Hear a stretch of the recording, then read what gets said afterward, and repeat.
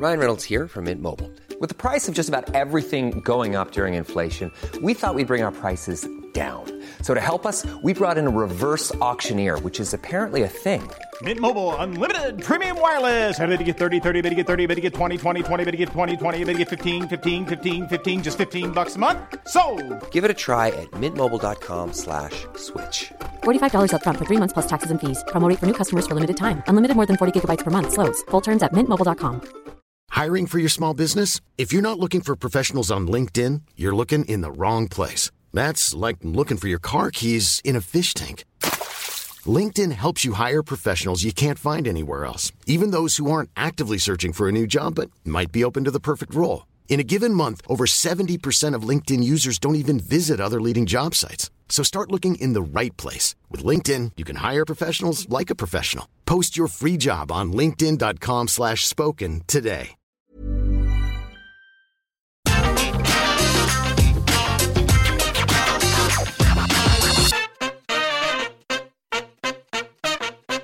Hello and welcome to the AEW Dynamite Review. I'm Michael Sidgwick, joined by fellow Dudley boy Michael Hamflett to discuss everything that went down on last night's show. But before we get into it, if you're a fan of this sort of thing, make sure to subscribe to What Culture Wrestling on iTunes, Spotify, or wherever you get your podcasts from for daily wrestling podcasts. We review Rampage, Dynamite, Raw, SmackDown, NXT 2.0, pay-per-views. We hold wrestler interviews, roundtable discussions, and a roundup of the week, complete with a bloody good quiz, of course, on Wrestle Culture. Hamflett, it's a great time to be an AEW fan.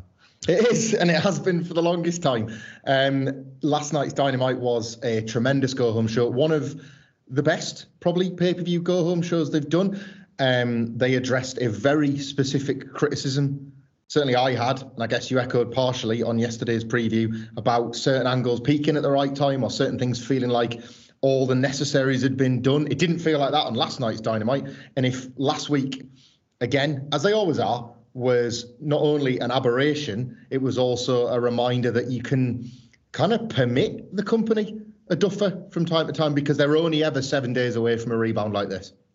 Yeah, I thought this was an absolutely incredible show. And what I loved about it is I'm pretty sure they've listened to the podcast last week and the preview yesterday, because it just felt like a more organic, immersive experience that wasn't grabby. I described it on the preview yesterday, last week's Dynamite, that is, as a big ticker tape graphic at the bottom of the screen saying, buy the pay-per-view, buy the pay-per-view. This is what you'll see at the pay-per-view. And we are going to engineer the events of this show for one pretty contrived purpose. I got very little of that on tonight's show. I thought some of it was so detailed, so nicely done. I liked how certain things just existed in the TV space that didn't really serve anything to do with the pay-per-view, because if you go too hard, yet again, it feels contrived. These might be pedantic criticisms, but I think that the reaction to last night's episode compared to last week's episode basically means I'm right.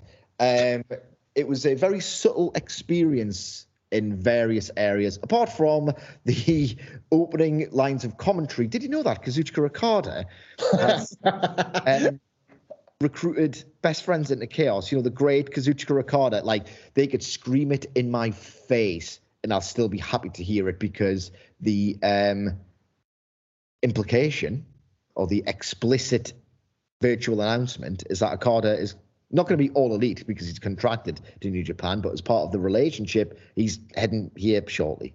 Do you know what, right? Fair play to them, I think, for that, because wrestling rarely knows. Wrestling wouldn't know subtlety if it were very unsubtly smashed it in the face. However, there is a kind of, I guess, a line that AEW needed to find. The coin drop in Okada's entrance music would have been a glass smash to a lot of AEW fans. It would have generated that immediate pop from a section of AEW's fans. But for a change, AEW were not assuming that of their audience, not just the television audience that get to have Excalibur tell you that Luther is the original Death Dealer or that's the Butcher and the Blade. But it is okay to assume that not everybody knows some of the wrestlers that walk through this forbidden door. And I agree with you. There was no subtlety there was no subtlety compared to yesterday's little mentions of it. Like Okada and Ishii were kind of talked into existence by Tony Khan and Tony Schiavone on various wrestling media appearances yesterday. But last night was I think I wouldn't say it was perfect because you were beaten over the head with it, but it was one of the better cases of should have put that on Dynamite. Because if and when Okada does appear, there is reason for it, but there is also explanation. Like today, one person who might have never heard of Kazuchika Okada might have heard that name mentioned enough and might have heard whoever Okada is, he likes Orange Cassidy, so he must be pretty cool, might have gone and done some YouTubing, and by tonight, they'll know of the lore of Kenny Omega, they'll know of who this guy is to New Japan, and know of why it might be exciting to get him. They are working out the kinks in their introduction of strangers problem, and I admire that, even if, again, to some of us, it did feel like you were getting beaten over the head with it. Yeah, I can't disagree with that at all. And again, it's a bad faith criticism to a degree that they don't do enough to these mythical casual fans, but a tiny little bit of exposition. It's not as if they're telling you and not showing you a story beat or something. They're just building someone as a big guy who's potentially got some goings on. Of course, Rocky Romero is in Chaos, and they've tied those two things together ahead of the opening match, which was Rocky Romero versus Bryan Danielson, heavily putting over, of course, that Danielson set to face Miro. And the implication was they tried to sell it as something like, was he a bit daft for taking this match because Romero's no mug, and et cetera, et cetera. It's one of those things where it's like, it's just an excuse to get Danielson on the show because he rules. But they made me bite on several things in this match, which was so beautifully, intricately worked. Danielson won, of course, but it didn't really feel like that at certain points. And they did some wonderful technical exchanges early on. Some bigger spots materialized with the Tope Suicida. A really fabulous running head scissors off the ring steps.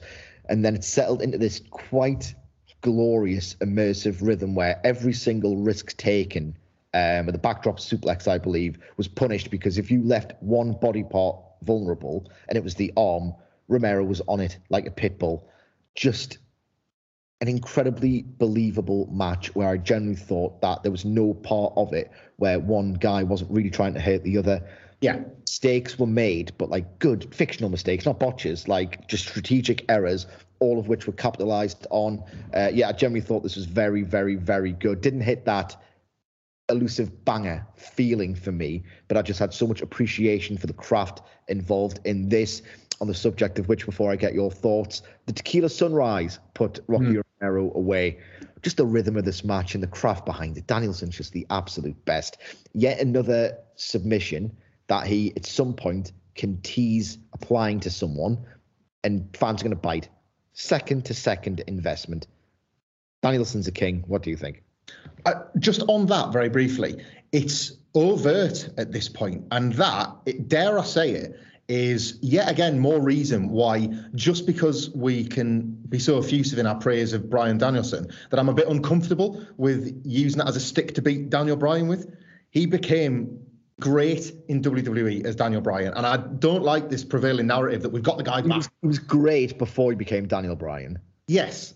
But he was great as Daniel Bryan as well. As Daniel Bryan, that, like, you always called him the Vince Whisperer. There were tricks that he played that nobody has ever figured out how to play in WWE. And I don't like one thing negating the other. And I think we're seeing that here in this finisher thing. This finisher thing is no longer the hidden details of the early days of the Kenny Omega Hangman Page storyline. It's something that is happening every week. And again, casual passing, I don't like that terminology either. But ultimately, any fan watching AEW isn't just picking this up on the sly. They're being told to understand it, that Bryan Danielson will beat you any way he wants, so that it can like figure into loads of matches. And that's one of Bryan Danielson's great values, is that he understands the value of the overt just as much of the stuff you need to pepper in and season your matches with. And I really love that, because that's something that's like teachable and coachable as well. That's a value to the AEW locker room that translates to matches, as well as the stuff Christian Cage teaches that doesn't always show itself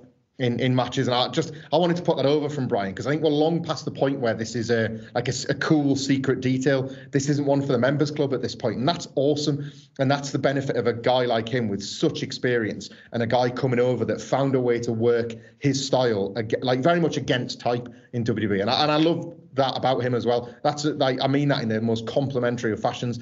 I'm going to paraphrase one of the best promos in wrestling when I say this. But the Hamflet fans will forgive me. for something I want to raise. We haven't shouted her out on the podcast yet. We have done it on Twitter for Haley at Gifted Pink for sending us this box of awesome foodstuffs and things like that from America, treats for the office. I'm sure the guys on Wrestle Cult put her over as they stuff their faces with biscuits that we don't get in the weekly rotation, by the way. We need to change the rules there. I don't know why all the biscuits are isolated for Fridays. I don't know how they've done that. We haven't made a gimmick of it yet. Like, they're all absolute shameless Well, who are working gifts into podcasts. We're just silly and we do things like insight. Right. Is that where we're wrong? We need to do more gimmicks and say, oh, you know what? I would love like a really nice, strong 8% IPA when I'm doing a podcast. Well, I'm not the type of person to work gimmicks into my insights, which is why I was grateful that she sent cereal for me to eat while I watched Dynamite late. It's not a fucking gimmick. I am not Michael Sidgwick in the kitchen. I like quick sugar rushes when I'm staying up late to watch wrestling. Night cereal is that. And thank you for sending some real life earnest Canadian, not even American, Fruit Loops, which I enjoyed with my Dynamite last night. But maybe the less sugar content of the Canadian ones was at fault for me falling asleep in this match, and for the first time in ages, not watching a Dynamite live. And to bring that back to the analysis, I loved this, but I would put it on the lower end of the Bryan Danielson matches thus far. I don't blame him for falling asleep. It was probably because one of my kids had me up at 5 o'clock and it was 1 a.m. in the morning UK time. But this, as great as it was, didn't quite have the excitement that I've become accustomed to in that Dynamite opener, the type of opener that leaves you just absolutely buzzing for the next hour 45. That is perhaps me grading Daniel Bryan on a steep curve compared to the curve with which we grade every WWE match. I didn't think this was in the upper echelon. It was nice to see. It was nice to see Rocky Romero wrestle a match that is going to get him credit that he doesn't always get from some stuff he's done with New Japan over the years. Look, I'm guilty of this. I think of Rocky Romero as much as a terrific commentator as I do wrestler at this point because of what he's offered in that part of his role in New Japan. But even in New Japan, he's not booked to really have matches like this that just profile him for who he is.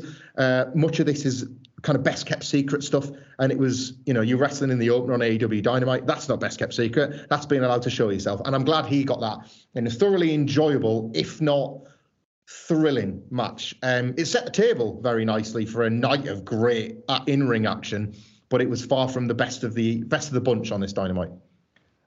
Yeah, I mean, I think we've got similar thoughts there, but there was one moment where, so I was more like purring than I was standing and pacing watching this, which I think is a nice way of putting it.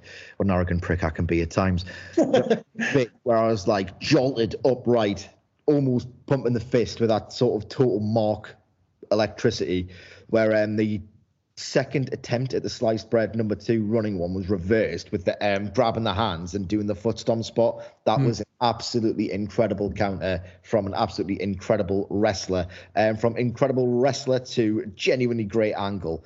My favorite of the bunch, I think, because after that match, one with the Tequila Sunrise, after being slut-shamed, called the worst thing you can be, which is, not straight.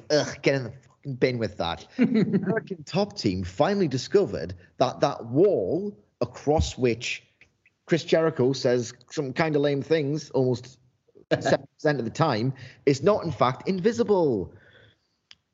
Is it a little bit generous to say that they were just lying in wait this whole time to get the advantage, knowing, you can say all this for weeks on end, but we've got this up with sleeves? That's maybe generous, because I just think they indulge Chris Jericho in his lame standard routine at times. Yeah. And you have to have an invisible wall there to facilitate that. But anyway, the invisible wall was not invisible tonight.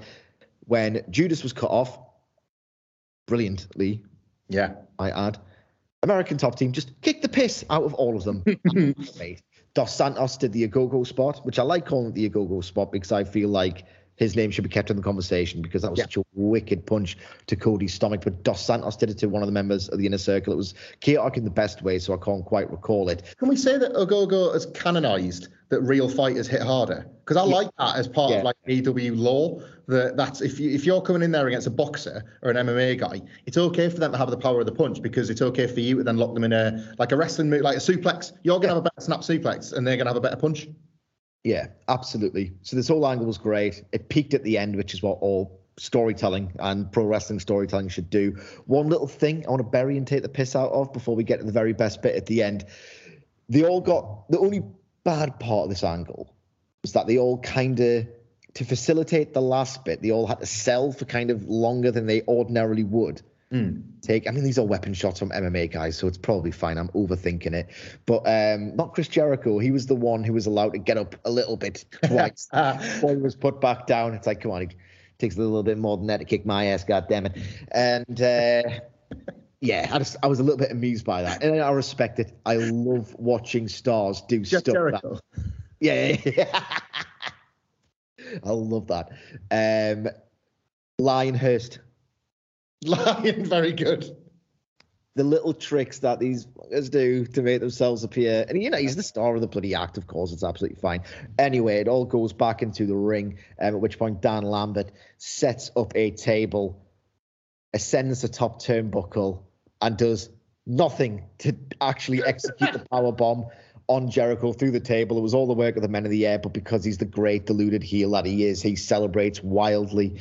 Scorpio Sky grabs the mic, talks trash on the Inner Circle, promises victory, all the rest of it, and says that you got laid out by Dan Lambert. And not only that, he's going to tap you out as well. Of course, it's actually Scorpio Sky moving Jericho's hand, and Dan Lambert, in the best possible use of one of my favorite tropes, the talent does commentary bit, which I love, decides to say, no, it's not the walls of Jericho, you idiot. It is Rocky Johnson's 1975 Boston Crab from Championship Wrestling from Florida.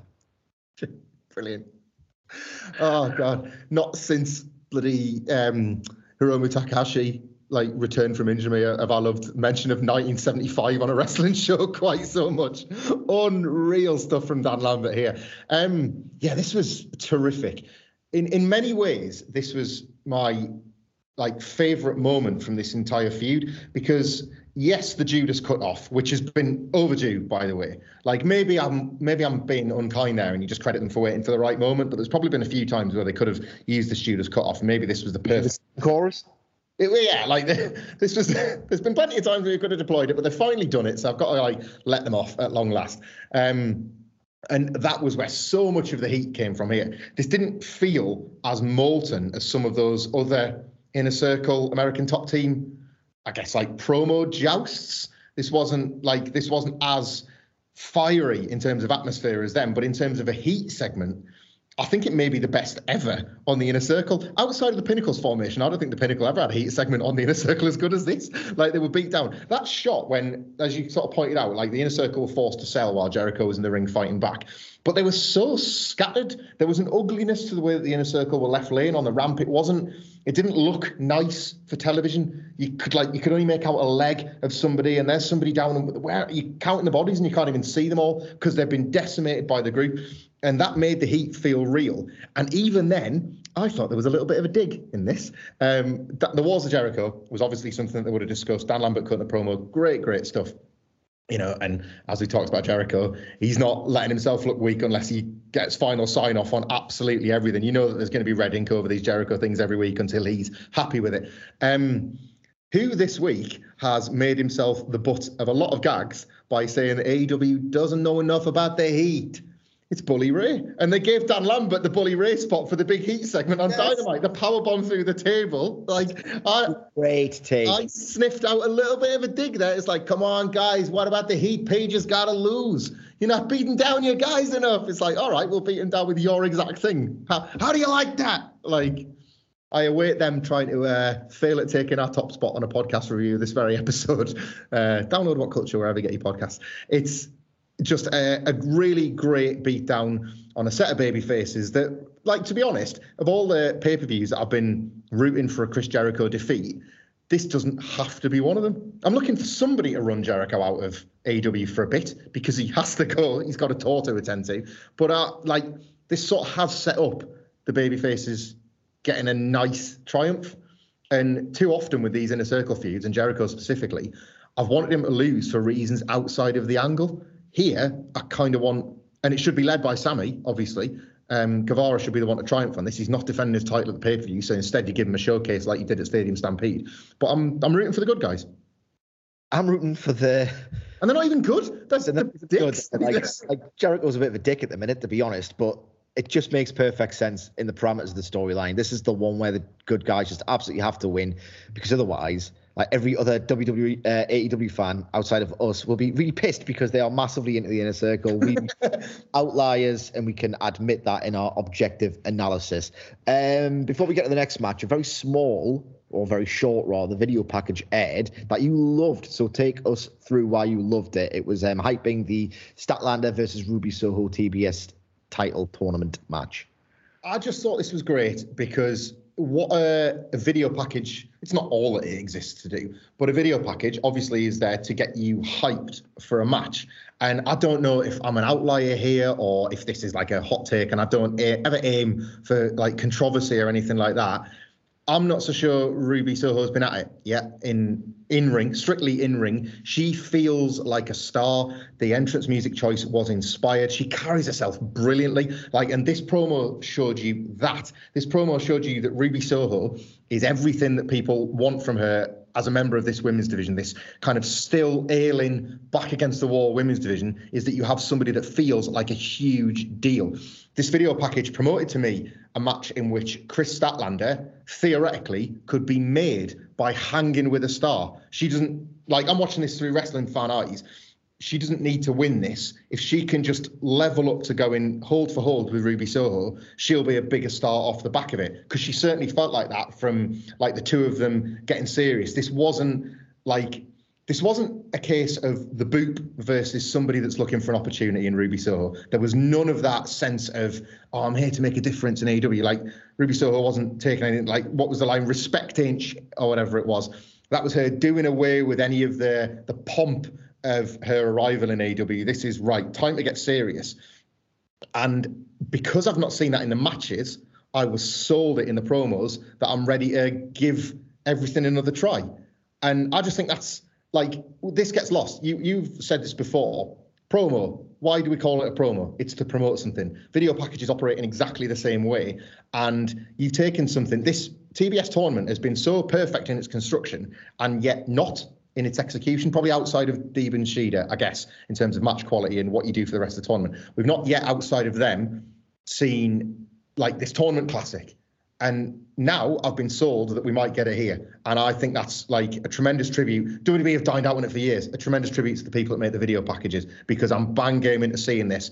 And I'm all on the hook all over again for seeing Ruby Soho give us the match that a lot of people have told me she's absolutely capable of. Yeah, no, I agree. I liked the video package a lot. I'm going to be a little bit kinder to Ruby Soho because I thought the closing exchanges in the Casino Battle Royale with Thunder Rosa were A, excellent, and B, indicative of the fact that she probably needs a better class of opponent. People are with her. People are really with her. And I think that counts for a hell of a lot. And it should. It really should as well. I personally think that, not everyone can be this incredible Bryan Danielson figure who can carry people, but maybe Ruby Soho just needs a better dance partner, because she got one in Thunder Rosa and that was great at the pay-per-view. What followed was something that I and virtually everybody else with half a brain could have laid out almost beat for beat and move for move, the thing that they kind of had to do, all very functional, and yet I had loads of time for it. It was Ty Conti, Thunder Rosa, Anna Jay versus Britt Baker, Jamie Hayter, and Rebel. We were both kind of along similar lines on the preview yesterday, where we liked the looming shadow from Boston all of a sudden. Looming shadow, Thunder Rosa. And I can't do accents. I can do them by mistake when I'm misspeaking, but I can't actually do them when I'm trying. Anyway. Hey, Thunder. In the shadow of thunder. The last couple of weeks, I love the intent behind the clumsy execution of trying to get Thunder Rosa involved, because it made Conti look like a dick. None of this happened. It was a glimpse of the long-term and the short-term future, both of which were great. The little exchange between Rosa and Britt Baker was so crisp and smooth and tense, and it only lasted for about 10 seconds, but I was like, they've got a match that isn't necessarily a plunder brawl in them. And I thought, yes, great, give me that at some point. But I also want Conti versus Britt Baker more than I did before I watched this match, because it was obviously laid out to flatter her completely. She looked completely on fire. Her strikes looked great. Just the propulsion across the ring looked great. And what I was most impressed with, beyond, of course, that incredible, now trademark, Jamie Hayter takes a crossbody block bump. Yes. Unbelievable. Give her reps. Please send it to Japan if you're not going to use her. Give it Tanahashi. And if you're not going to use her frequently on TV, don't waste it, because we've had a little bit of rot. We won't name names yet. There might be a podcast in it of AEW talents who need to get on the goddamn road. They need to do a loop somewhere. Hayter's one of them, and I only advocate for that because I want to see her get better, because she's awesome. Yeah. Phenomenally. But beyond that, and the opening exchanges between Rosa and Baker and Ty Conti's fire-up spot, what I was so impressed with was Ty Conti isn't winning this title, right? She isn't winning the title on Saturday. ... I don't think, because she wore the absolute opposite of a boo-boo face here. She looked like, I'm winning this title on Saturday and there's nothing you can do about it. I was so impressed with her facial expressions here that I was somewhat swayed that the outcome might be different. Just to recap, everyone's seen it, but Conti obviously pins Reba Not Rebel as everyone predicted, and yet it wasn't predictable obligatory filler. Yeah. I don't know, I didn't hate the match. I didn't love it either. Truthfully, being forced to think that Tay Conti might, they didn't get that for me personally. I just felt like I could see the wires, and that is not the fault of the performers. It's the fault of this being too little, too late. If you don't do the foundational stuff well, you can't guarantee that you're going to be able to cheat it at the last. And ultimately, that's what this was for me. It wouldn't even be fair to call it a make good. This angle has existed. It's been in the ether, but at no point has there been enough depth of field with the story to make me think that you get a big go home win. Maybe, just maybe. If anything, and this was ultimately why I would consider this match a success, is that it has shown me, and there's maybe a podcast in this actually, one of the issues with the long-term title program ideas for AEW, because they treat titles seriously. It showed me care and attention paid to Thunder Rosa, in the same way that we've had care and attention paid to Hangman Page, that's perhaps been at the expense of some of Kenny Omega's title matches. I wonder if that's there's an issue here of how exactly you build the very obvious B challenges when your A challenger is so nailed on. Thunder Rosa came across like a massive star here, and she's one of several of the women that clearly, in an even-handed organisation towards this division, would Serena Deeb, Thunder Rosa, the type of wrestler that would be on next week's show, because it is impossible not to build on that momentum. The crowd, by the noise that was made for Thunder Rosa on entrance and everything she did, that's a call to arms, isn't it, for a wrestler? That's a kind of one of the objective measures that you've got to say, please give us more of her. And AEW know what they're doing with her. They know that Britt Baker, Thunder Rosa is the match, but we just don't know when we're going to get it. And I don't know, I don't want to sit here and say don't tell long-term stories, because that's what gets us so fired up and excited for something like Full Gear this weekend. That's what gives you just the most immense trust in the process at large, and indeed in various other storylines where they're doing a good job of it. But maybe there is something to, how do you show who the eventual opponent is, but then obscure them? Whoever CM Punk's guy is, and it could be MJF, but I actually think it's somebody further on than that. They're obscuring that person, and thus you're allowed to enjoy CM Punk's week-to-week long-term stuff. In the case of Rosa, I'm struggling to receive these Britt Baker feuds in execution, because there's clearly an opponent for her. The thing is, I will say this just to sort of not be entirely critical of all of this. Britt Baker's great when the pressure's on. So I actually think this match could be a bit of a sleeper for Full Gear, because it was All Out, wasn't it? Yes, it was Britt Baker's title defense was a sleeper hit of All Out on a card where, Christ, there was so much they were competing with. And that was a bit of a sleeper hit. So I think it could be, again, she does often shine brightest when she needs to, under pressure, under the gun. But there's maybe something systemic there that they need to look at. You've done such a good job of setting up the the obvious end result. That how do you make those steps a bit more enticing and a bit more engaging? Yeah, no, I agree. Just to clarify, I don't think that Conti stands a chance. I think she thinks she stands a chance, which is an important distinction, which will help my investment in the match itself. Up next into the match, Jungle Boy versus Anthony Bowens.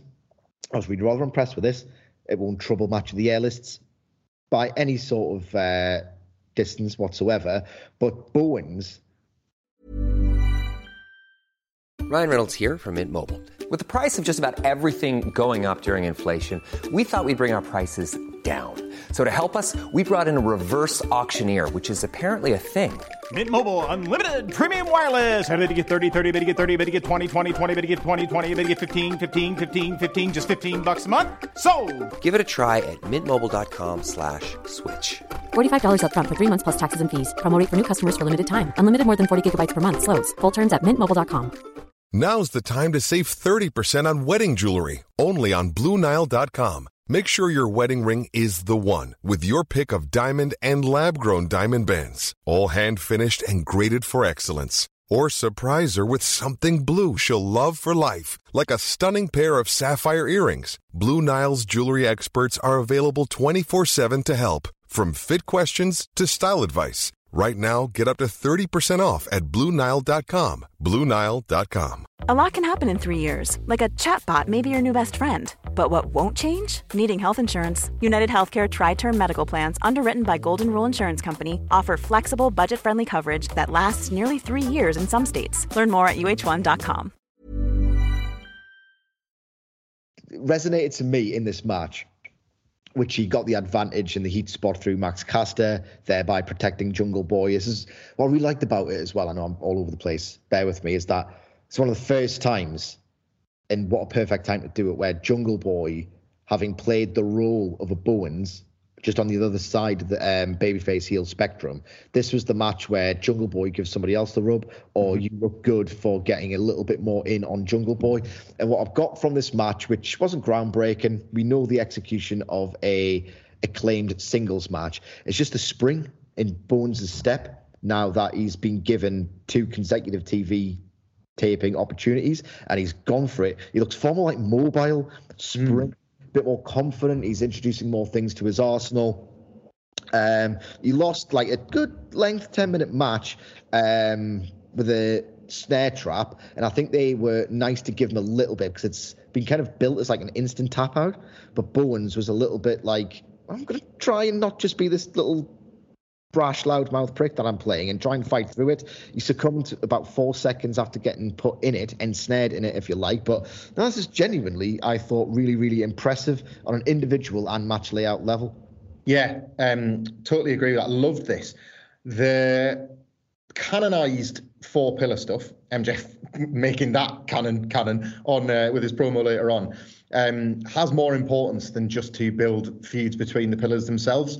It falls to those 4 men to have matches like this more than it does have matches where they're elevated, as you say. Jungle Boy now, these are as important as the eventual victories over the big stars that confirm him as one of the key players, because you're a pillar now. And we said this a little bit when Daniel Garcia was having his short run.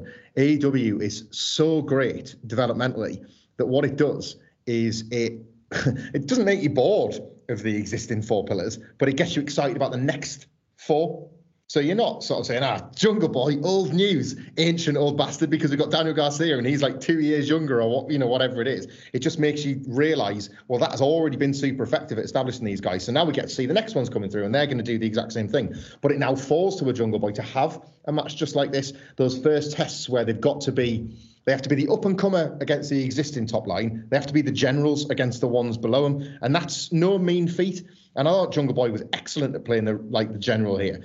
And Anthony Bowens, I think that's a great point about like the confidence that you can instill in a wrestler just by giving them like 2 big matches across 2 big shows, when we know that these Rampage and Dynamite, not always the case, but most of the Rampage and Dynamite slots have to be earned, like unless your name's Matt Hardy. So he knows what this represents. He knows that this is a nod from the boss. And over those 2 singles matches, this has sold me a different version of the Acclaimed. I will take Max Caster as the managerial mouthpiece to Anthony Bowens, the better wrestler. And that's not to particularly dig out Max Caster. I'm just seeing a different act to the Acclaimed all of a sudden. It's a bit like how Jim Ross used to tell you that Billy Gunn's the best pure athlete in the WWF because he wanted the Road Dogg to ultimately be his manager. The Outlaws was an overact, and we're going to get Billy Gunn over without splitting them up, and then they split them up anyway, and they ruined it. This doesn't need that. Probably a more recent example is probably Vince McMahon having stars in his eyes for Big Cass, and then thinking, well, the way to progress him is to split them up. When in reality, the way was probably just to keep Enzo by him, running his mouth, because Cass wasn't necessarily that talker, but he was this raw talent. I see that here, and AEW is a more competent promotion. So I could see real progression for Bowens without needing to sacrifice a single thing about what the Acclaimed are. Yes, you can move them back into the tag division whenever the hell you want, and they're a perfect act to beat as a unit. But I'm feeling something in this like singles wrestler manager dynamic that they're starting to develop. It's funny you say that because we are about 5 minutes away from discussing at least 5 more guys that we can say that exact take with. Oh, I want to see more of them. I can see them improving. They've maximized their minutes, to use an old Jim Ross maxim. But before we get to that, there's actually an angle that followed Bowens versus Jungle Boy, in which Bobby Fish comes out and kills Jungle Boy, and it looks awesome. Like, I wish we could swear on here, but I would just be ripping off Brian Alvarez. I know you will not talk about our takes on Alvarez, but he's a way of saying he dumped him right in his fucking head, and it just makes it sound awesome and more brutal than it is. And yeah, Bobby Fish does this with the exploder suplex into the ropes, like Jungle Boy's like neck accordion, absolutely great. Christian Cage and Luchasaurus make the save, following which like a really good Kenny Omega versus Hangman video promo aired. But if we discuss it, like I'm saving all of my Hangman Omega stuff until the main event, because I'm going to be here until 3:00. We are recording at 11:10. So continuing on from the Bobby Fish beatdown of Jungle Boy, the Super Click are caught celebrating said beatdown backstage, and Cole, and I love the idea of this becoming a thing, but I had problems with the execution of the actual backstage segment. Cole introduces Fish to the Young Bucks. Mm-hmm. I was watching Ring of Honor about 3 or 4 years ago. None of this makes a lick of sense. And it's so weird because that version of Ring of Honor should surely resonate far more with fans of AEW, because they were watching the Elite basically be the best bit of Ring of Honor for 2 years before they kind of formed from what became Ring of Honor's ashes. So I know that the Young Bucks know Bobby Fish. Wrestled him loads. Like, they've wrestled him a lot. And Cole was there at the time. And yet we were entrusted to know who Homicide is. There's a bit of a dissonance there. And you hated the pun, but we both, I think, really like all kinds of intrigue in terms of the sprawling directions this could take. Yeah, they worked far too hard on that. There's no disputing that this is the era of the Elite or whatever it was. They worked far too hard on that and still didn't come up with the right outcomes. They probably just should have left alone. We've both been in that position as writers when you're trying so hard to craft something and it just won't come, and you're like, I'm going to have to give up on this one. They should have just left that unsaid for the sake of getting some sort of cheesy line out there. I had a slightly different read on that Young Bucks Bobby Fish introduction. I thought that was intentionally wanky Superclick stuff, where they kind of, like, it's no sell everything. Like, one of the biggest dickhead, we've all worked with people who pretend to no sell stuff, and there's nothing more dickheaded than that, right? And I think that's like, I don't know, like, to me, if this is a workplace, as we say, like an emulation of a sport, like if this is a workplace, the Young Bucks walking around, the Superclick walking around, no selling everything, taking nothing seriously, is one of their more irritable qualities backstage in these hidden corridors where people attack and interrupt. And I thought what this was when they were like, yeah, we know he is. I actually thought this was some really deep cut of, we saw him on NXT when we were winning the war. There was still no selling the Ring of Honor period, or I'm assuming these guys came together in PWG as well. Is that right? Like, but PWG law isn't as strong as my Ring of Honor law. But for a fact that these two have got plenty of pairings on Cage Match. And I was thinking we saw him on the other channel. We know what's happening there. Like, they're no selling the fights more than they're no selling who they know Bobby Fish as. And of course, what I could visualize here was Bobby Fish as the aide to the Super Click right now until Adam Cole is done with him, gives him a super kick. Thanks very much for your help. Don't need it anymore. And Bobby Fish is saved by Kyle O'Reilly, and we get Red Dragon versus the Young Bucks. Yeah, like that was there for you to infer, was it not? Yeah, absolutely. There's like just a million directions it could take. There's Rushmore stuff to happen as well, like potentially. I'm sure I know I've said this to you, but I might have said it on another podcast at this point. Not like for like comparisons, because everybody knows what comparison you then have to make. But Cole, Danielson, Punk, and Bobby Fish as the Perry Saturn or Dean Malenko take your pick of these radicals coming over to AEW when the product's that hot as it was in 2000 WWF. Everybody gets over, everybody fits in, everybody works. Bobby Fish, like, there is a reason why a take that is completely valid is, God, I wish they would sign for AEW. They would be good. Like, can you think of a better example of that than Bobby Fish getting over and functioning and working as well as he's done so far? There is a reason to dance away. Following that, and Eddie Kingston's promo was recapped. Fabulous. Like, it wasn't, it was edited, of course, but you got the main beats, you got the facial expressions, you got like the great lines in it. Fine. Great. Answer a criticism and give people a reason to buy the pay-per-view at the exact same time. Do you know as well, of everything that was established in that awesome Rampage promo come fight, this aired, and look, there's already stuff that we've acknowledged on this show, and there's more to come. The AEW remain really plugged in to online discussion, because online discussion is the same as man in the street discussion now, when we need to get away from this wrestling internet as a separate thing. The focus on Punk calling Eddie Kingston a bum, and yes, I know that was like one of the inciting moments of the Rampage promo, but this coming 24 hours after the Players Tribune piece got so much play. Again, it's not just in our bubble. That did the rounds. That was a different Eddie Kingston that we got to hear about just days after. Eddie Kingston is not a bum. He's not a fucking bum, no matter how he dresses or no matter how Punk felt in that moment of anger. And I love that was focused upon as a barb as sharp as anything that any wrestler could have said about another. I love that, like, the timing of focusing upon that in a video as being this inciting incident after that article just feels so potent and so powerful. It was a bit of a prick move on Friday. It's outright wrong on a Wednesday. And I love how much more power that's taken on. Eddie Kingston is not a bum. No, he's not, and neither's Wardlow. God damn it, the squash. It was like 6 moves, considerably fewer minutes, so in 2 botches, which isn't good, but it was still awesome. Like, it's still awesome. Basically, really try to get an opening shine. Very ironic because he stumbles, but Wardlow seamlessly, instinctively, which is the best way to do this sort of thing, just went, all right, okay, well, you've just helped my cause. I'm going to absolutely rattle your spine with a spine buster. Yeah. Absolutely great. To the point where I'm thinking, was he probably going to catch him and do the spine buster from there, but just great instincts to go, right, well, he's vulnerable. I'll just do it even quicker than I was going to. What?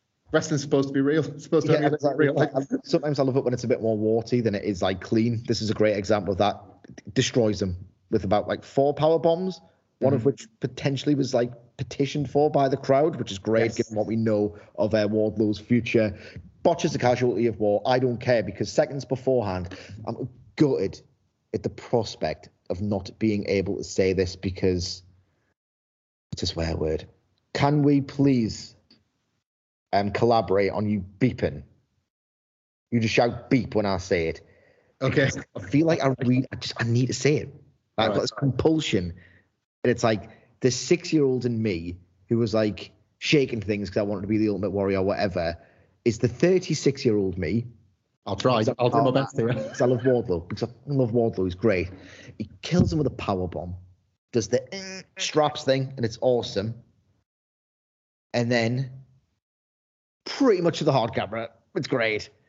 Just shouts, "Who's the fucking man?" Great. Absolutely great. He looks like someone who just is so confident in his abilities to kill people. It's the best dumb jock imaginable. And then there's some bollocks with the Hardy family office building towards a match that very few people want to see with Orange Cassidy. But forget about that. Wardlow rules. This was great. Very important ingredient of giving the people what they want, because Wardlow, in giving the fans anything, is yet again reminding people that there's a decent guy underneath this monstrous husk who is being paid to be awful by MJF. I love that. The comparisons are apt to Batista and Triple H for a lot of reasons, but that sort of thing was exactly what helped separate Batista from Triple H. The spring up from those spine busters and the power bombs was so for the people that the turn became undeniable. The pulling away from the oppressor became undeniable, and that is what Wardlow is doing by giving the people something. And not just that. Again, this is just generous, and I'm probably reading things that aren't there, but AEW is a company that allows you to do that, and this is fun, so we should embrace the fun. Who else has been listening to the crowd and then repeating a move just because he enjoys it? CM Punk. CM Punk, the guy that's being quite clearly set up as a major MJF rival down the road.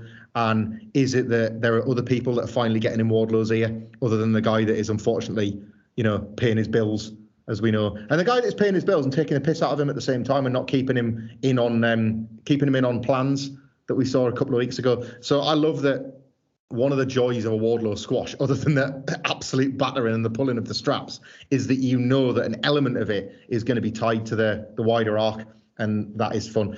On Matt Hardy and Orange Cassidy, it's sort of this. I know this is generous because I can't be asked to watch it, but it's sort of the perfect Rampage match, because this Dynamite. It'll do another hour, I think, Well, this Dynamite was such a good go-home show that you forgot that there's actually another hour of television before Full Gear.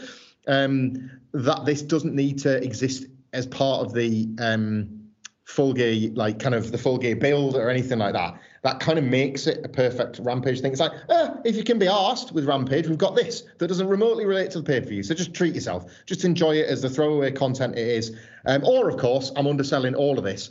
And Big Money Matt is interrupted by a richer wrestler in the Rainmaker saving his Chaos stablemate. God. Yeah. Oh, God. You've ruined my frigging day. Up next, this is great. I think I enjoyed it realistically more for what it wasn't than for what it actually was, because what it was a pull apart in a parking lot between CM Punk and Eddie Kingston. I just love the idea that they hate each other so much and that they've not got over what happened on Friday. They are both... Yeah, I love it when you can get a glimpse. It sounds stalkerish, but it's not. It's just my level of investment. It's the idea that there's an interior life in these characters and that you can see it on screen, that you can believe in them. Just the idea that they've been stewing on this for the last 4 days of their lives. Like, it's ruining their day. They're lashing out at people who they are really close with because they just can't get this one thing out of their heads. And they don't wait to do an interview and interrupt it. They just hate each other in the ring, in the backstage area, and everywhere in the world. It was okay in itself. It mostly existed to put across the idea that these two men hate each other still. When the cameras stop rolling, it's not a show to them. This is real life sort of thing. I don't necessarily think it was totally necessary or iconic or out like that. I just like the implication. Yeah, I got a few scattered thoughts on this. I loved that. I like seeing commitment in these things. One of my issues, people love pull aparts, and I get why people love pull aparts, because sometimes they're so energetic and frantic, and wrestling sometimes struggles to manufacture that, and pull aparts are one of the easiest ways to do it. I hate the pull aparts where it doesn't really feel like the wrestlers are being held back, and it feels more like a show. Look, we give WWE enough grief, so we'll give them credit when they get it right. Maybe the best pull apart ever is Tyson and Austin, because it takes 400 bodies to stop those men fighting, and you just see arms and legs flailing everywhere. It's so vivid. Sorry to interrupt. I know it's rude, but the force with which Mike Tyson shoves Austin to the mat, I'm thinking he's hit him too hard here. Yeah, he hit him too hard. He looks a little bit weak, and then of course it just gets salvaged. Like, that probably is the gold standard. and it had to be. But there's been some other really good ones. This wasn't on that tier, but it was just the point I was going to make was Eddie Kingston looking like a Steve Bruce FIFA animation, running across that car park to try and get to him. Like, he wasn't holding back on his sprint. He was running as fast as he could to get to CM Punk. So no matter what you thought of the pull apart, like, he's going full pelt to get to him. So yes, wrestlers sometimes hold me back. Not there in the moment. Like, what was Kingston going to do if he got there? He was going to have to hit him. So I loved his commitment to that. I really did like it. This is going to sound like I'm chasing Utopia, but I like to chase Utopia from a product that every now and then approaches it. One of your best criticisms of WWE and often best moments of praise for AEW is that this is the emulation of a real night. Somewhere on this card, after this, I would have loved them to have been caught on the hop. This was supposed to be Eddie Kingston and CM Punk's time, but it's why were they at work? Is what I'm saying. Why? Yeah. It was never established why these two. You said they've been stewing on it and they've come to work and it's got in the way of whatever they were supposed to do. At no point in the show did we find out what it was they were supposed to do. I would have loved it if you could have had. And AEW have done this before, which is why I'm picking on it. Like, they're really good with the attention to detail. I don't have an angle off the top of my head, so let's just say something with Taz because he's awesome. Let's just say Taz interrupts the broadcast and he says, I know this was supposed to be CM Punk and Eddie Kingston's time, but they're just a couple of bitches, so I'm taking this now. And then he puts over Ricky Starks or, something like that. Like, I wish they'd have acknowledged that these two were there for some other reason than to set up this parking lot brawl. Because mystified member of the production unit who was going to capture something for the countdown or something like that.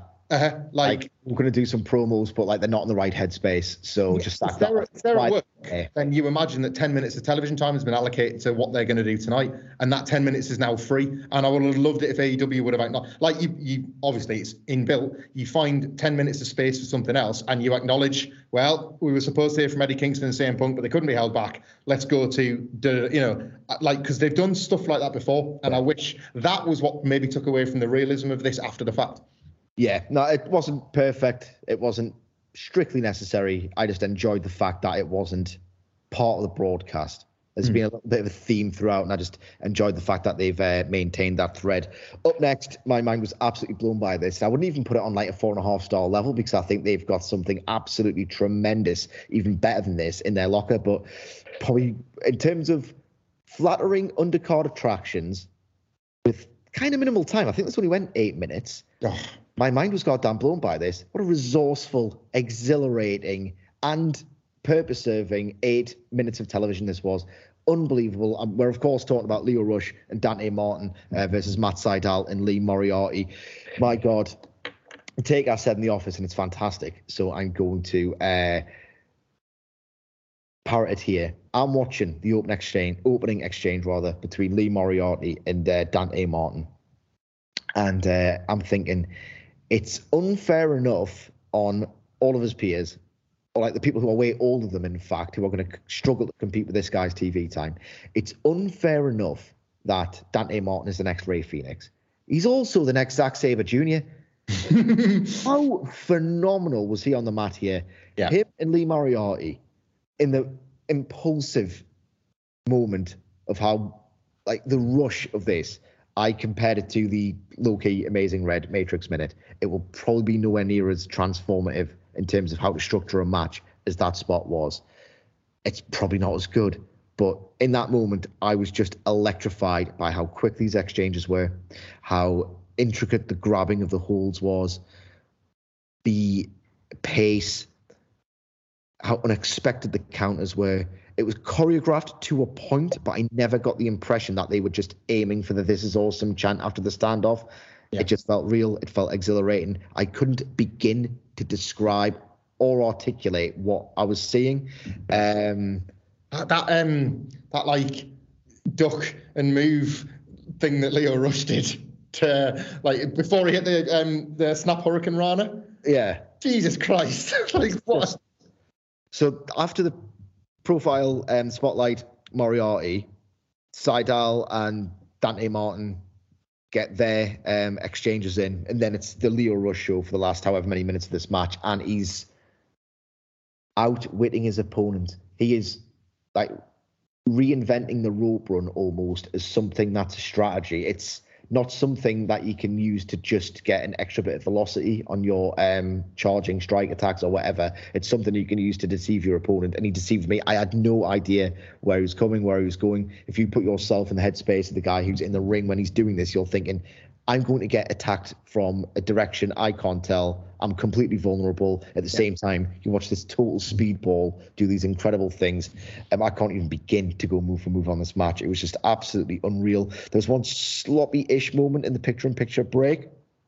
But other than that, like Lio Rush, like kicking midair as hard as he can with the express purpose of getting someone to duck, then he can just kick them just as quickly on the chin. He's just an absolutely incredible performer. I want to see him every single week. I would take a best of 14 series or 15 series or whatever with this match, because I think they've only scratched the surface of what they can do. And of course, Dante, under the guidance of Lio Rush, advancing this storyline, hits the moonsault on Moriarty for the win. Yeah, just relentlessly rewarding for all the reasons you've mentioned. Just a terrific cocaine banger of a pro wrestling match, but a lot better than what that description can often be applied to. A lot better. Lee Moriarty got great shine, as we predicted, like fantastic shine. There was a point at which he got like a fire-up spot in what turned out to be the middle of the match rather than at the very end, because they knew, like the wrestlers themselves and obviously whoever putting this together, that it was extremely important to give Lio Rush and Dante Martin shine to get across this idea. As we kind of touched on the preview yesterday, just because you can see where this is likely to go, it's very important that Dante Martin doesn't. So if you don't vindicate Lio Rush's bluster, then the angle is something that you're watching being performed rather than something that can feel remotely real. And what a way to do that here. What a standout wrestling display from Lio Rush, that if wrestling was real, him and Dante Martin watch the tape back and there is not a shadow of doubt in Dante Martin's mind that he's attached to somebody pretty good for his career here. There's a moment of doubt, or at least it's reasonable doubt, which is all you ever need in wrestling, reasonable doubt of a babyface, that when this turn or this twist or whatever comes, this idea that like Lio Rush will try and get in between Top Flight, which is a really nasty thing to do to a couple of, family members that you want to worm your way in while the other guy's out. It's like such cool stuff they can do with that makes a nasty piece of work out of Lio Rush. But you've got to do the building block stuff first, and they've done this magnificently. The fact that like Seidel has already been discredited, and then they have the match where he's on the losing end of Lio Rush and Dante Martin's first time together, only makes it better. It probably didn't sound real at the time. I genuinely wasn't a bad faith actor or a spurned lifer when I argued the toss for NXT being good in 2019. And it just becomes clearer that enough people in AEW agreed with elements of that, and they've picked what they believe to be the best bits. The impending potential signing of Keith Lee to be added to the list. But if you look at the work that Adam Cole's doing, the teasers with Bobby Fish and the potential of the Undisputed Era, the work of Lio Rush, there's only pretty much, I can only think of Poppy singing somebody's entrance, and they've pretty much cherry-picked all the best bits of what NXT was genuinely really good at in late 2019. Like, we joke a little bit. Triple H must be cursing what he's seeing here. He must be cursing it. I resented NXT in late 2019 because it was an imposition on my time, and I just wanted to talk about this this. And at the same time, I didn't exactly think it was a particularly great week-to-week episodic TV show for reasons that are on record. Maybe there were certain things I was harsh on just because I couldn't be arsed with it. Yeah. And it wasn't a fair reflection on how good the matches were or whatever. Like, Lio Rush woke me up. I used to get up 3 a.m. until 7 to watch 4 hours of wrestling TV before a full day of work. So by the time I get to NXT, I'm thinking, I could be getting some sleep here. Whatever. Lio Rush completely washed away that resentment. He completely woke me up with his incredible work, and his work was incredible here. And it's so ambitious, the stuff he does. It's so susceptible to a botch, and yet he didn't, which, how perfect is that? Because not only is he this incredibly ambitious, amazing wrestler, he kind of has to be in the parameters of the storyline to convince Dante Martin. Just absolutely unbelievable. On the subject of unbelievable, the rest of the show was just absolutely elite tier. Miro, and again, this maybe the recency bias that we talk about, he made David Chase and David Simon look like total hacks here because he said in this little 30-second traditional Awesome Miro segment that Bryan Danielson has to say goodbye to his wife so I can say hello to mine. So basically, I'm going to kill you because I'm sick of being on the couch. I don't deserve my wife. Miro will never get a T-shirt because he just doles out lines for every opponent he faces that are as good as Austin 316. Yeah. Like, he will never get the million-selling T-shirt because you'd have to print one. I mean, I'm saying that. Pro Wrestling Tees do enough for the Young Bucks. Like, give Miro a T-shirt per feud because he's got one of these for everybody he fights. And I don't know how he does it. Like, they're never, ever. I can only compare, and we've made this comparison before, actually, and it's funny that where he slotted in. He's the heel Jon Moxley. He's the heel to Jon Moxley's AEW title reign, in that Moxley finds the perfect measure and the perfect line to succinctly sum up is the feud he's having, the opponent he's got, in ways that me and you on a podcast could only dream of. He nails this. I like going long already here. 10 times out of 10, Miro nails this. And I think he's going to beat Bryan. I think he's going to bend Bryan Danielson more than Danielson did to Rocky Romero in the Tequila Sunrise. I think Danielson's going back of his head to the back of his heels in the Game Over on Saturday. And, like, who can dispute Miro finally getting home to Lana after this? I mean, Hangman Page is going to be sold to have to fear this. Yes. I mean, it's one of the most unpredictable matches on that card. But it's got a couple as well, which might elevate it like to All Out 2021 tier, but that's a different conversation. The conversation we're going to have next is about Pac versus Dax Harwood. I thought this match was tremendous. I think Pac is so great. I don't know how he does it because he performs spectacular moves. Avalanche, sheer drop, brainbusters, dives. Everything that if you just read those names in a recap, you think, oh, it's this kind of match. It just feels like a scrap. Part of that feeling is cultivated when you chop someone so hard that you draw blood from their chest, and not just the mince that you see over the past however many years with Danielson, Walter's opponents, whatever. Like an actual smattering of blood. There must have been some kind of freak accident, but it just informed the drama of this match, which was a really sharp, technical slugfest that evolved into a bomb festival. And again, you say these words, and it's like sometimes they feel to a penny, but I was just caught up in the vibe and the atmosphere of this one. And my God, Dax Harwood might have a better Liger bomb than Pac, and this is sacrilege, but I think Pac has got a better Liger bomb than the originator. Like, his Liger bomb, Pac's is like the snap on it is incredible. Dax Harwood's like sort of it's not a springboard, but what is it? Like a rebound. Yes. Like, I use the phrase millimeter precision when like I coup at those like neck bump spots where, it's just about all right so I can like not get scared. Like, this is less than a millimeter. Yeah. This is unbelievable. The snap on it. And I watched it, I'm thinking, has he broken his neck? No. Right. And that was a great near fall. Strikes were exchanged.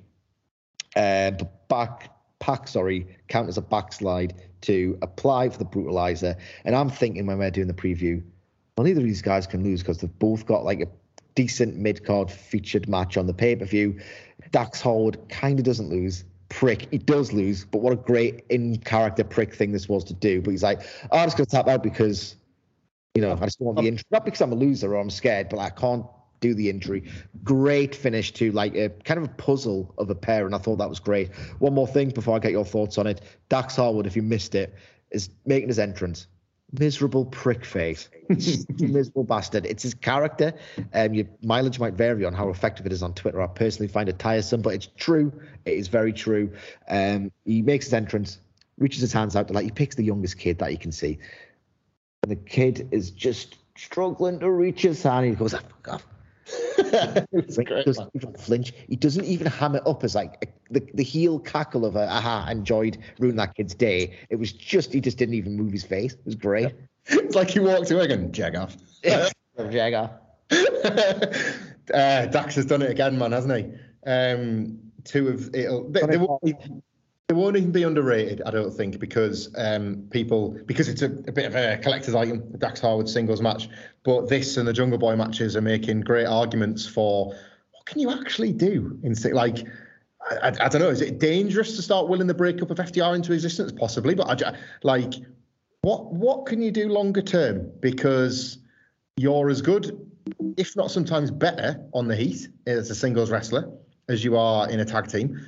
Execution, as you pointed out with the Liger Bomb, and other things in this match. He's not isolated to just those big spots. Dax Harwood, this predominant tag wrestler, finds himself in like the almost like fighting spirit forearm war with a guy like Pac, and it feels earned and it feels real and it feels like you're watching this guy that's been had like a 20-year Barry Windham up and down the roads run, like because of that's how he looks and that's this persona that he puts across. It sort of suits who Dax Harwood is almost just as well as the FTR thing. There's something that's not really to dig out Cash Wheeler because he offers something different as a singles guy. They're both quite unique in the way that what they put forth separately. That I'm starting to my favorite guy to watch in FTR, and yet I think I prefer Dax singles. Yeah, and it does make you wonder about what these could potentially offer separately. This is fantastic, and the Brainbuster, just horrifying in execution, and yet. This is going to sound a bit Jim Cornette-y. I used to hate. I used to have a real, probably a rubbish take on Ring of Honor because I never watched enough of it to have a more informed one. But I used to get cross with the odd matches I would watch that would go to this well and end in a roll-up. Very, very old mid-2000s wrestling forum take, I know. But that never once felt like this here. Like a top rope Brainbuster got a 2, and I never once didn't believe how the rest of the match played out. And there's an art to that. Because it's the sort of stuff that people like an AEW even now will get criticised for. And I didn't once at all feel like, well, they've done that. How are we carrying on? Even Omega Okada 1 had that with the top rope Snapdragon, is it? Even that had a match. Should that have been the finish? That was like, can you really be kicking out of that and doing more? And I don't think that had that here. I never once felt that the remainder of the match wasn't earned after the Brainbuster was kicked out from. And the quick tap. I got a tag match on Sunday, mate. Cough. Like, I got bigger fish to fry than you. I'll take this out. Love that. That's brilliant. That's a reward for heel being a heel. It's a reward for the importance of building up your pay-per-view matches.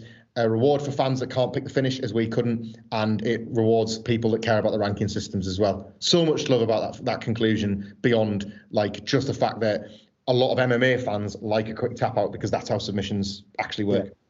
And there was loads to love about this. I would describe it more succinctly than I did before as not just a really great wrestling match, but like a fight that happened to have spectacular moves in it. Really, really great. They do the expected angle in the post-match, which draws out Malachi Black, Andrade, the Lucha Bros, and Cody making the save. I don't want to talk about it because we're running long. Can I say I thought it sucked? Yeah, that's fine. Yeah. Lights off, lights on stuff. Andrade's got magical powers as well now, has he? Cody was hanging out in the crowd just in case. Well, rubbish, man. Do better. They need to do better. Like the framing of Cody, like why was he there? Yeah, rubbish. He's talks a lot about how he's an EVP, so he should be in Gorilla. Like, yeah. But I think the idea is if you're a wrestling fan, and it's a good point to make, I think, even though we're going long. If you're a wrestling fan and you see a wrestler who on telly, you think, I'm getting a bit bored of the act. If you see him right next to you, it's like, it's Cody Rhodes. Yeah. So maybe he was trying to be a little bit cheeky and try and drive this, I'm just going to no-sell the heel turn gimmick. A pretty clever strategic way of doing it that when you've pointed it out, Hamlet, doesn't make much sense in the parameters of how it's a believable wrestling show. Yeah. You get a video promo on MJF versus Darby Allin. I'm sure you and Will Bourne will go through the feud and the result and everything on the preview. I'll be watching telly eating leftover Chinese food, so I will not be a part of that, I'm afraid. We get to the Kenny Omega Hangman Page contract signing. I'm going to try and be as succinct as possible. Otherwise, I will be here all day. Page believes himself to be the winner of this match. He feels like this is the longest chase of his life that he's been on, so he's going to keep it succinct. I'm going to win. Here's a contract signed. There's nothing else to say. Your time is now. Now else to say. That's how confident I am. And I love how succinct equals confidence, and how cool is it that Hangman Page, after all this time, is confident. Just a lovely bit of economy there for me. Hangman Page doesn't agree. He said that you could have been here well before this. all of this is essentially for you. And I love how that's actually true. They've always thought that Paige is the one with the most potential. All of this was for you, but unfortunately, as a result of your insecurities and failures, you're not really here. You remind me a little bit of myself, except you're the disappointing version, he said, effectively. He said directly, what a disappointment. Paige agreed, yeah, no, we do have similarities in that you were once the lesser member of a famous tag team. Brilliant. Great line. Huge pap. You get indirect parallels to, well, hang on. If you're invoking Ibushi's name, do you want me to think that you're going to kick out the one-winged angel? Like, absolutely incredible stuff. And Kenny Omega finishes by saying, when I beat you at Full Gear last year, I said to you, good job, Hanger. This will make a bit more sense when I've done a little bit of investigative work. And Paige wasn't, sorry, my notes are a little bit muddled here because I just want to get to my great insights right there. Basically, he repeats the line when he walks out of the ring as a patronizing gesture about what he thinks is going to happen at the end of Full Gear. Now, throughout this, I'm getting drawn in by the words, the tension. The way that Paige escalated his cadence was great as well. Very soft-spoken at the start, and that's the way he talks naturally. But when he fired up, it just made it all the more better. So I'm drawn into the words.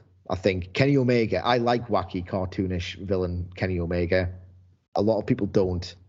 I think those people realistically couldn't criticize this because it's just the most straight-laced, at the perfect time, mind you, that Kenny Omega's been on AEW television for some time. And throughout all of this, I'm thinking, this is great. What are they doing with the production? Get that camera operator out of the bloody frame. Come on. It kind of works. This is not a generous take because I don't believe it. But sometimes the production in AEW is not perfect.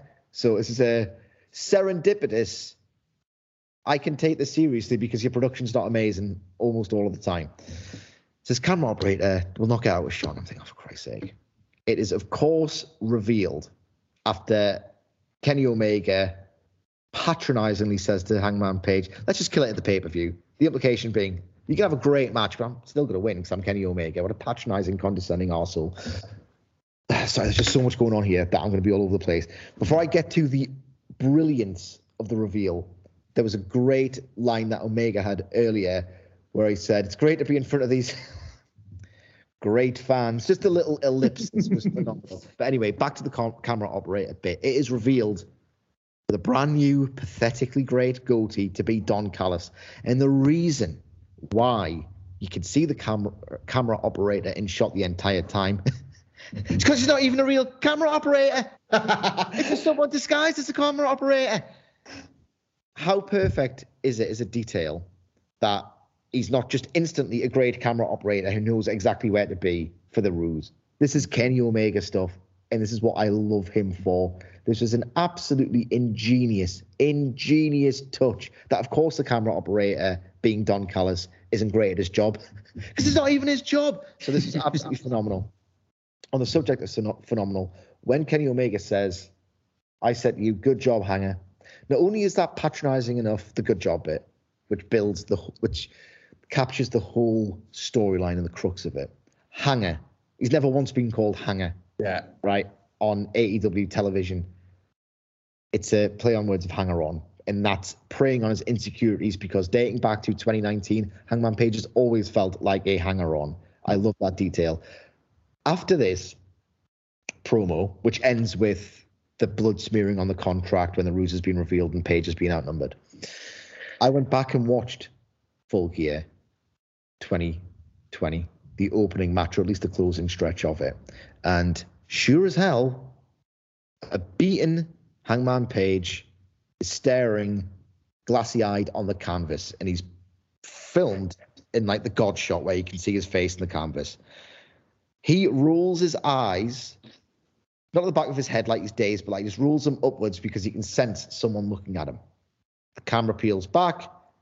Full Gear, November 2020. Kenny Omega's there, puts his arm on Hangman Page's arm, and Hamflet, what does he say? He says, is it good job, Hanger? You don't actually hear it, but that's pretty much what he said. Yeah.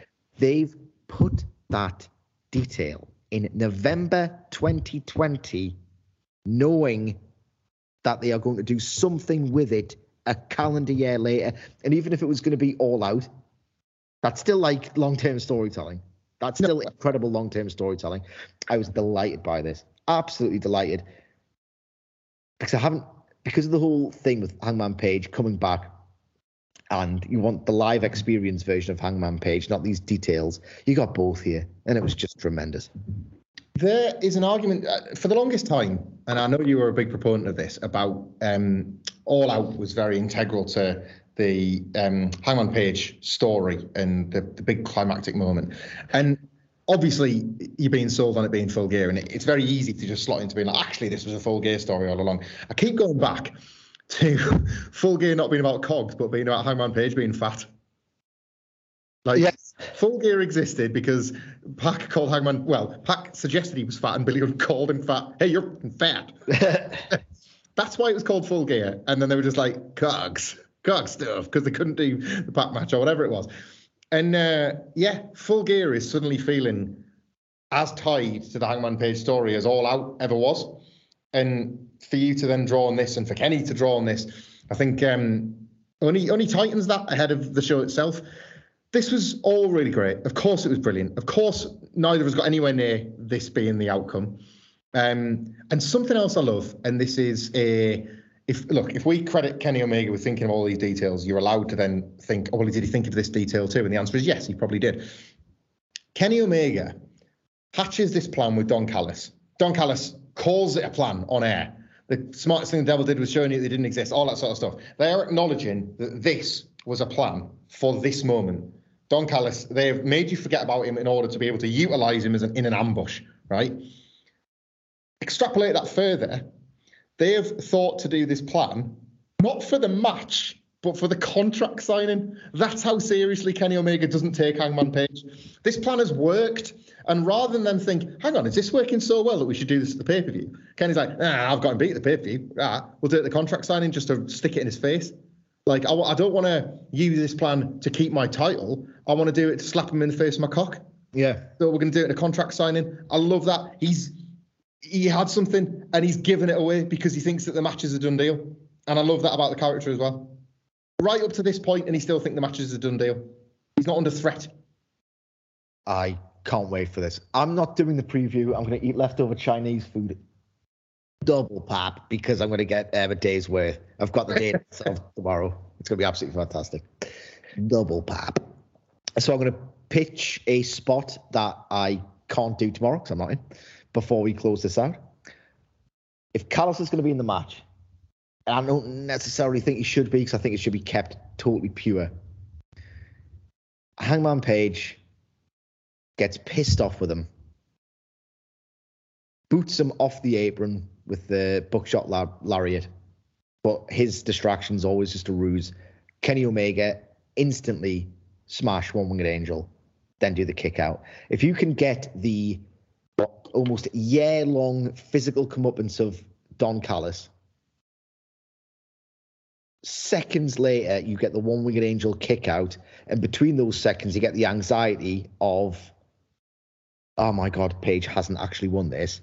You might get the loudest 5 seconds in North American pro wrestling history. That's just what I would do. I'd make it loud. I would make it loud. What would you do? You can let us know at What Culture WWE whilst you're there. You can follow Michael Hamflett at Michael Hamflett.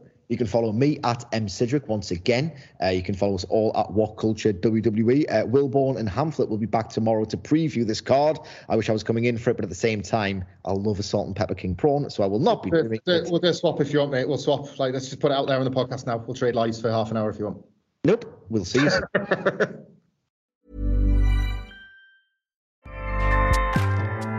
Acast powers the world's best podcasts. Here's a show that we recommend. The Real Housewives is a guilty pleasure for most, but if you're looking to not feel guilty about that pleasure, tune in to Everything Iconic with me, Danny Pellegrino, where I break down all the messy moments and behind-the-scenes antics of Bravo's popular franchise. And on Everything Iconic, I also interview celebrity guests like Kelly Ripa, Keke Palmer, Drew Barrymore, Cameron Diaz, and more about their guilty pleasures, their past work, and so much more. So if you're pop culture obsessed and find yourself watching way too much reality TV like me, tune into Everything Iconic with Danny Pellegrino, wherever you listen to podcasts. Acast helps creators launch, grow, and monetize their podcasts everywhere. Acast.com.